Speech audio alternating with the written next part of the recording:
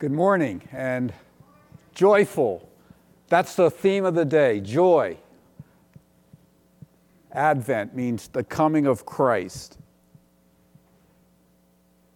God deeply cares about the whole world. Do you ever doubt that? You can nod your head yes, because you doubt it when life gets hard for you. Does God really care? But God cares deeply for the whole world. God has acted to rescue humanity. God gives lavishly, abundantly to anyone who would call on his name for forgiveness.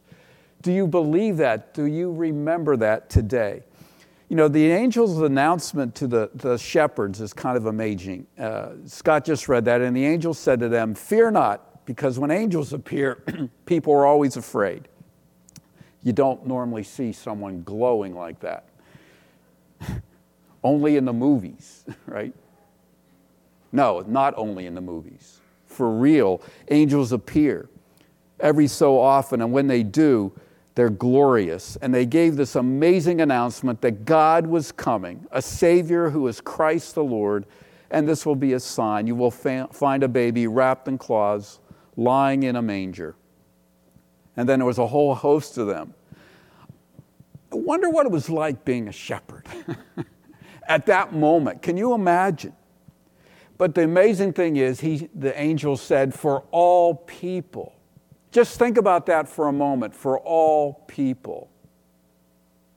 Yeah, you. Lousy person you are. Lousy person I am. The louts we are, sinners who rebel and go away. Yes, God came, sent the Savior for all people. Shepherds, the lower middle class, they were actually despised, even in Jewish culture. Tax collectors, those traitors and dishonest people. Prostitutes who were law, moral breakers. Roman soldiers, enemies and oppressors of God's people. Gentiles who knew nothing about the true God, who were idol worshipers and pagans. And Jews who were people of faith. And Jews who were hypocrites. God came for all people. Jesus came to rescue all people, including me and you. No wonder this should be a season of joy, because God came in the flesh to save us. Redeemed sinners. Sometimes we forget. If you are in that category this morning, someone who's received the gift of forgiveness through faith in Christ, we can forget how desperate we were before we believed without Christ, how desperate our lives were without Him. Or if you happen to be, like me, rescued from my sins when I was pretty young, before I could get into a lot of trouble, I forget where I would be if it weren't for Christ rescuing me. I forget what God has saved me from before I even got there. And we need to be grateful for that. So we all should be joyful because of what God has done. You know, it's a profitable exercise on this third Sunday of Advent. Remember, it's hope is the first week, then peace, now it's joy. It's good to reflect on these things because God came to give us hope and peace and joy. What Jesus did 2,000 years ago, 2,000 years ago, still is working to change how we live. It still has effect. Because Jesus came, we can live joyfully even when life is not joyful. Joyful because of what God has done, what He's taking us to, how He is with us. Joy will be a constant companion in the near future. Constant. Never to be taken away. It's a season for joy. Simple outline today, because God cares. How do we know that's true? Because God has acted. How do we know He's come to rescue us, really? And God gives lavishly, abundantly to all who look to Him in faith. So it's a season for joy. A season for joy because God cares deeply for all of creation, but especially for all of humanity. Again, in Luke chapter 2, just kind of like our foundation verses here. A baby is born, but not just any baby. It's God, the Son, God forever. Jesus, who never was not God. Does that make sense? Never not God, always God, and yet he humbled himself and let go of all his glory for a few moments so that he could be near us, so he could be with us. The mystery of God becoming human. I really don't fully understand it, and yes, it happened. And he wasn't less God when he was human. He just humbled himself, and his glory was not as evident all the time, yet there it was in all his glory. God with us. What a surprise. God the Son. How would you come if you were God and you wanted the world to know you were here? How would you have come? Well, you'd want the red carpet rolled out, wouldn't you? You want a big fanfare. And if not a big band, at least a blazing rock and roll band or something to announce that you're here. Lights, camera, action. But God didn't come that way. He came humbly. You know, God the Son was taken care of by God the Father. But isn't it something that Mary and Joseph had to obey and flee to Egypt to protect God? So human beings were a part of it, people of faith. That's an amazing thing. Angels were watching over Jesus, but human belief and obedience and relationship with him were part of the plan. We were talking a little bit about it today in the follow-up class to Fruitfulness on the Front Lines. We were talking about young people, teenagers and young adults. And I just take great comfort in this. And children. Don't want to forget the children because they're so important. Because Jesus blessed them and said, you better let them come to me. Because they're as important to me as anyone in all the world. Jesus knows what it's like to be a child. Jesus knows what it's like to be a teenager.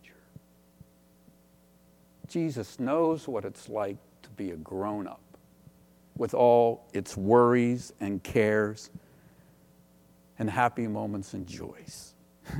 And he learned obedience. He walked in our experience. He was tempted like we are, yet without sin.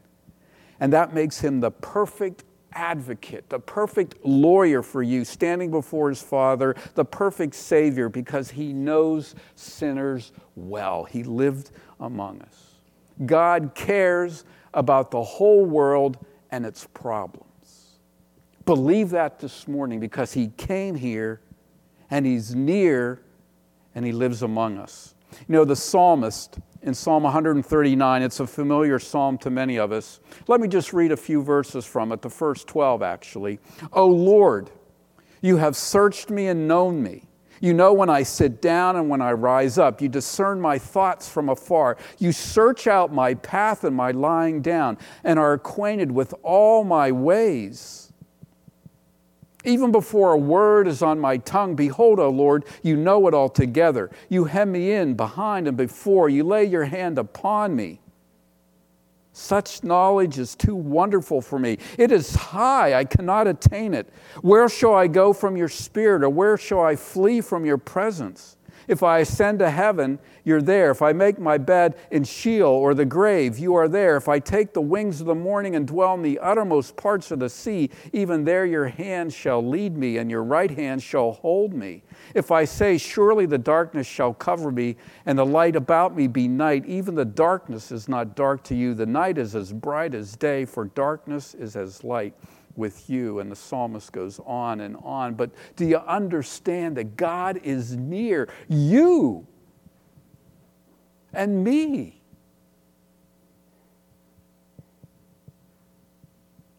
That's kind of scary, isn't it? Because he's your judge and he knows you. You fool me and I fool you, but you don't fool him.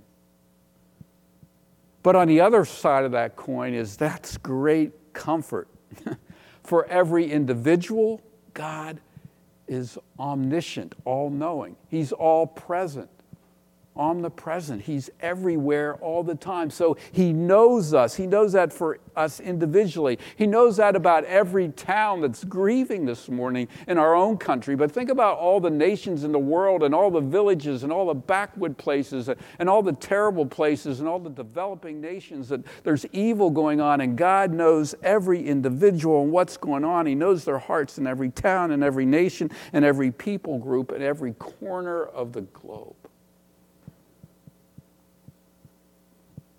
For where does my help come from? Believer in Christ, where does your help come from? My help comes from the Lord who made heaven and earth. He will not let your foot be moved. He who keeps you will not slumber. He never sleeps on the job. Child of God, have joy this morning because God is near and he cares. We know he cares because he sent Jesus Christ and he came and lived among us. So that is joy-making truth. Hey, the world's trouble can be boiled down to a single word. Do you know what that word is? Sin. Falling short of God's glory. We have rebelled against God. We all, like sheep, have gone astray. We've all turned, everyone to his own way. And we can't fix it by ourselves, but Jesus came near so that he could do it. And he's working through his people, through the power of the Holy Spirit, those who believe in him, to make a difference in our world so others can be joyful too for forever, now and forever.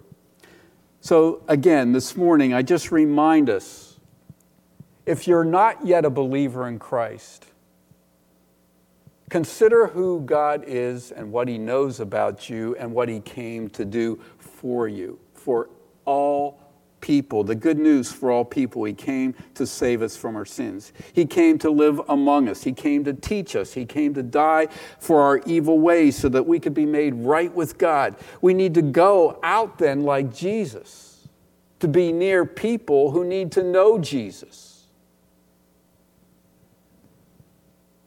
To be near sinners so they can see and hear how God's life and power can transform them into new people, better people, the people they want to be and can't be on their own. So invite people to worship with us for sure. But go be out there with those not yet Christians, because Jesus came to humbly serve, and we see that that's what he did. He grew up. He went village to village. He had relationship. So we gather to be equipped. We scatter by Christ's power to reveal his life in others. So it's a time to be joyful, people of God, because Christ came near to show us how to live. He came to rescue us. So be joyful. I know you have masks on, so it's hard to see if you're smiling or not. It's a season for joy because God cares, and he proved it by sending Christ, Jesus Christ, the Son of God, to be near us, to live life with us. It's a season for joy because God acts. He sacrificed himself to save us. Turn with me in your Bibles, if you would, to Romans chapter 5.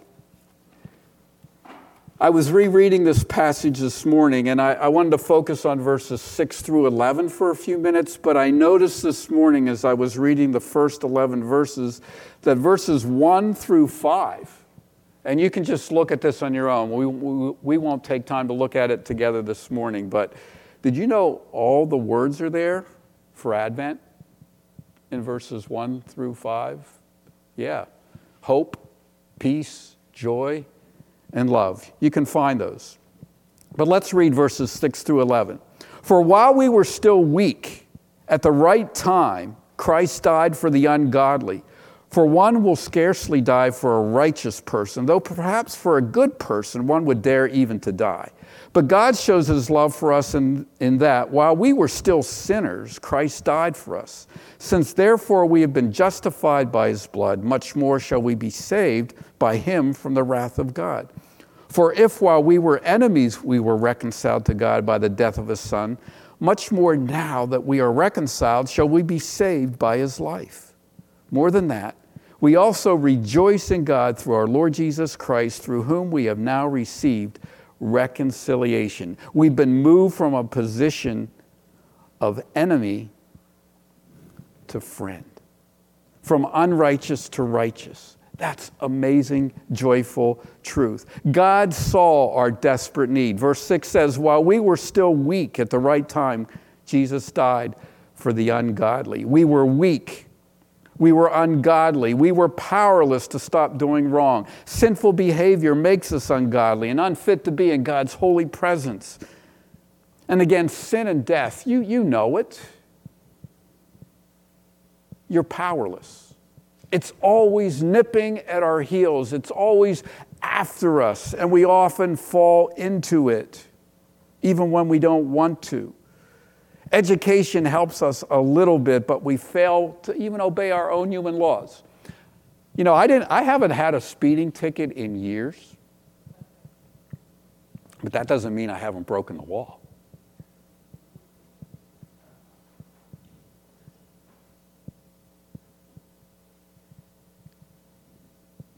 We fail to obey our own human laws, let alone God's perfect moral laws. I've never murdered anybody. Well, then again, I've hated somebody enough to strike them, enough to say things about them that I wouldn't want repeated, at least not in front right here, right now. I've fought it. And God, who knows all things, sees it and knows it, and he died for that. Isn't that something? You can be forgiven of all that wrong. God saw our desperate need, it says in verse 6, and then in verse 6 and 7 it says, but he did something. Christ died for the ungodly. While we were still sinners, Christ died for us. At the right time, Jesus came and died. He died for the ungodly. What do you do with people you don't like? People who are mean to you? You shake your head and you walk away. What did Jesus do? He came and he rescues. He comes near and saves. He comes near and seeks to reach those who would have nothing to do with him. Those who hate him, he hangs on the cross and says, forgive them. Father, they don't know what they're doing. That's how much God loves us, cares for us. He acted on our behalf. The Son of God did what we could not do for ourselves. I love Isaiah. I've already quoted him once, all we like sheep have gone astray. That's Isaiah chapter 53. Isaiah 64, the prophet Isaiah said this about ourselves, a picture of who I am without Christ's forgiveness, without his new life. All of us have become like one who is unclean, and all our righteous acts are like filthy rags.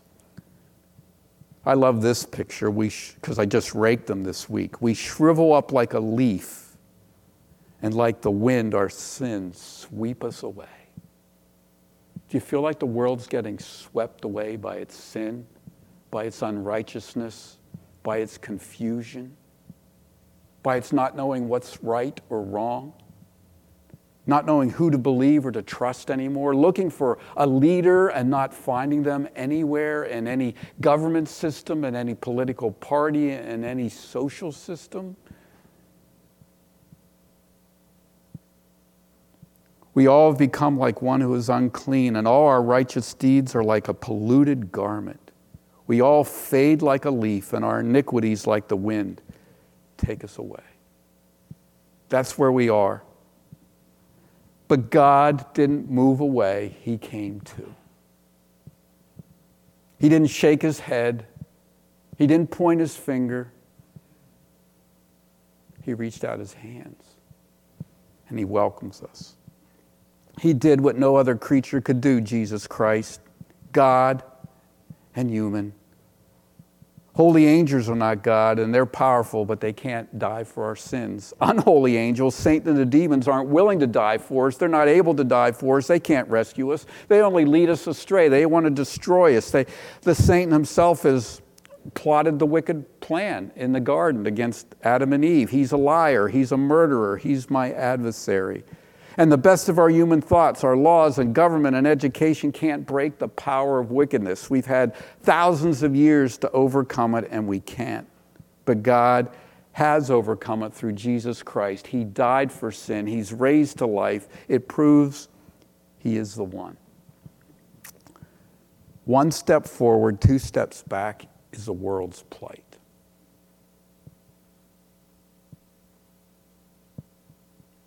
Who will deliver us? Look to God's appointed one, Jesus Christ. Chuck Swindoll tells a great story. Let me share it with you. A missionary was sitting at her second-story window when she was handed a letter from home. As she opened the letter, a crisp new $10 bill fell out. This must have been a few years ago. That was a lot of money. She was pleasantly surprised, but as she read the letter, her eyes were distracted by the movement of a shabbily dressed stranger down below, leaning against a post in front of the building. She couldn't get him off her mind. Thinking that he might be in greater financial stress than she slipped the bill into an envelope on which she quickly penned, "Don't despair." She threw it out the window. The stranger below picked it up, read it, looked up and smiled as he tipped his hat and went on his way. The next day, she was about to leave the house when a knock came at the door. She found the same shabbily dressed man smiling as he handed her a roll of bills. When she asked what they were for, he replied, "That's the $60 you won, lady. Don't despair, paid 5 to 1.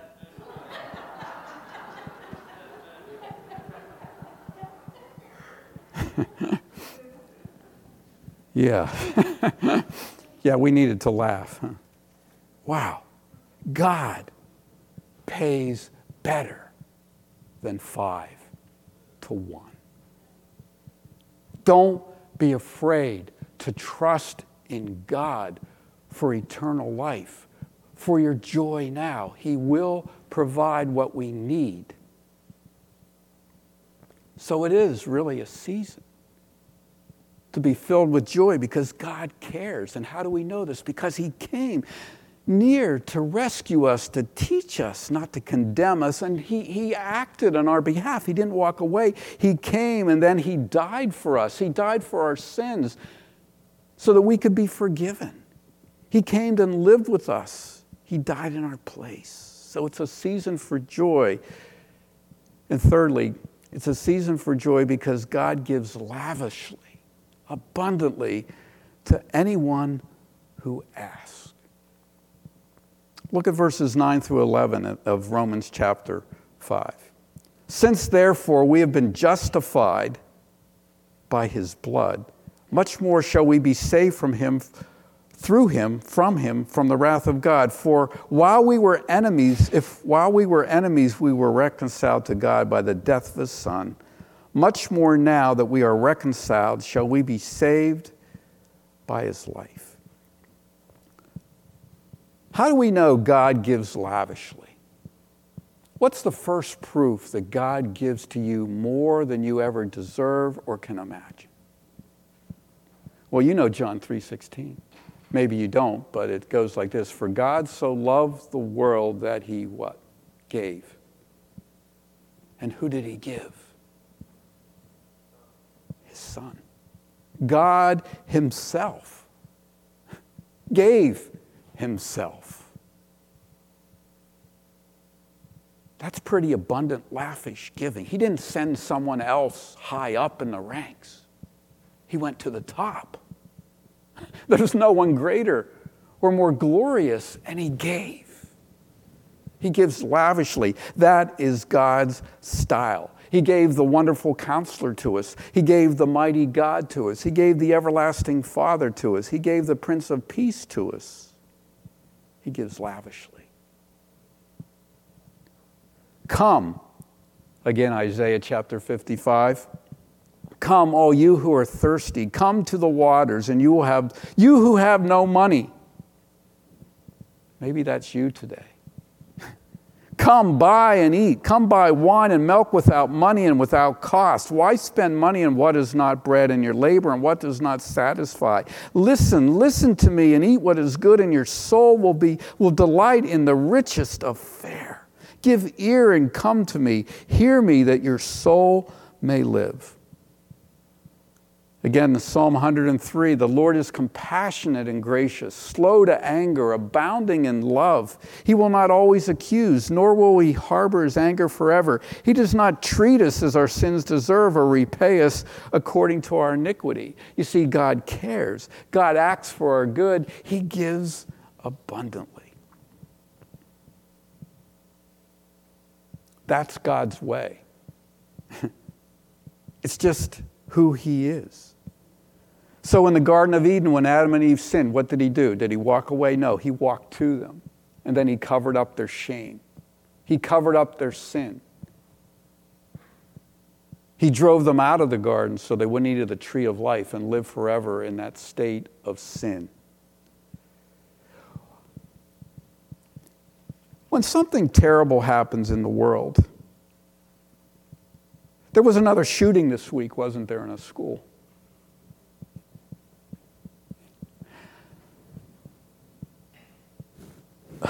I better not get political, but we Americans are really stupid.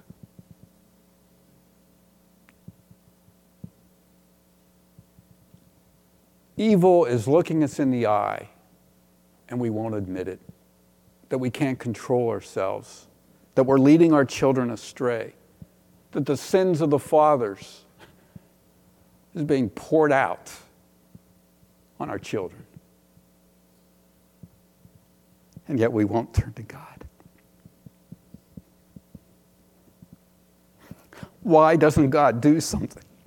Well, there's a reason God hasn't done anything. Well, God has done something, hasn't he? He cares, he acted, and he gives abundantly if we would just call out to him. And Peter says there's only one reason why God doesn't come back. Jesus hasn't come back and straightened all the evil out in the world. Do you know what it is? Because he's patient. Because he's compassionate. Because he cares. 2 Peter chapter 3, verse 9. Many of you are familiar with the verse. The Lord is not slow to fulfill his promise, as some count slowness, but is patient toward you, not wishing that any should perish, but that all should reach repentance. Aren't you so glad that Jesus didn't come back before you had the opportunity to believe, to receive forgiveness? Instead of lost, you're found. Instead of dying and suffering eternally, you can live forever because he is patient. Drink Jesus' water this morning, unbeliever or believer. Drink it in. Eat of Christ's life-giving bread. Believe and be saved from this wicked generation. That's Jesus' words to us. Those without faith, if you are here this morning, hear that and ponder it. And those of you who have believed, be reminded of God's regular care, his faithful care, his sacrificial act, his abundant, unending blessings. Remember, God pays better than 5 to 1. Ask and it will be given to you. Seek and you shall find. Knock and the door will be open to you, because God is generous. We don't deserve it, but he's abundant in his mercy. Not only does he forgive us of our sins, but he gives us more. He's washed us clean. He gives us a new wardrobe. He gives us white robes, which are a symbol of his righteousness, even though we are still unrighteous. He gives us spiritual armor so that we can go using the Spirit of God and the Word of God to be active in our world and actually do something for God's good. We can use the armor of God against Satan's attacks against us. Were you tempted this week? Yes. Did you use the armor that God provided that he gives us abundantly? God cares. He's acted. He freely gives when we ask. There was a hospital in England that gave food to anyone who would ask, but they had to knock on the door. Come by and eat the best food and drink for your soul without money or cost. That's what Jesus is yelling out every Christmas. Come. I care deeply for the world. I came. I loved the world. I acted. I suffered to save you. I give my righteousness freely to anyone who asks. God holds nothing back from anyone who asks. Charles Spurgeon happens to be one of my favorite guys to read. He was known as a prince of preachers. There's been lots of prince of preachers, but he was an amazing communicator. And his sermons from the late 1800s still have powerful impact. But here's the story. He was emphasizing to his preaching class, he was in seminary, the importance of making facial expressions that harmonized with what was being said. Do I do a good job at that? Don't answer that. And here's what he said. Good facial expressions to match what you're talking about. When you speak of heaven, Spurgeon said, let your face light up. Let it be radiating with heavenly gleam. Let your eyes shine the reflecting of the glory of God. And when you speak of hell, well, your ordinary face will do.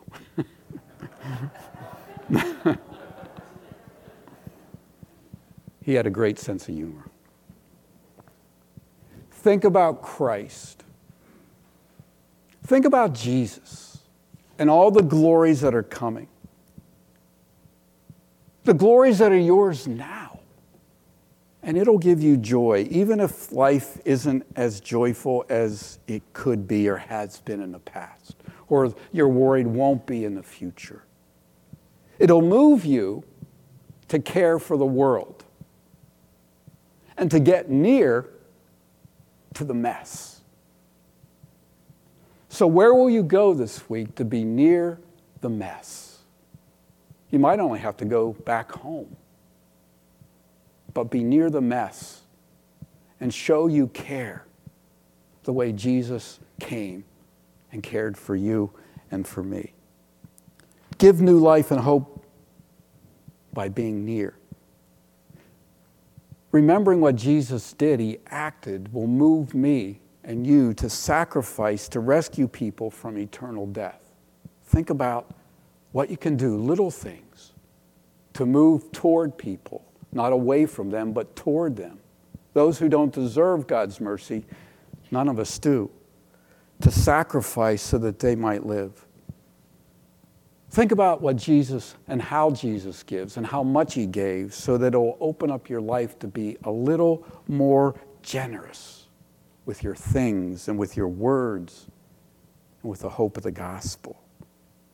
Joy comes from thinking about the riches we have in Christ. Joy comes when you think about all that Jesus endured for you. Joy comes when you ponder the treasures that you already own, but one day you're going to be experiencing it with the Lord. That's the joy of Jesus' coming. Take it out with you this week. Let's pray. Lord, would you turn our eyes away from lesser things so that we really see more of your glory and the glories and the beauty of all that you have given us, who you are and what you've done for us. And Lord, I would ask you today for the downhearted, for those who are hurting, that are even here among us, those that feel sad, that you would renew your joy in them as they think about you and your care and how you acted on their behalf and how you want to give them life abundant. Lord, let it be so. We ask this all in the name of Christ. Amen.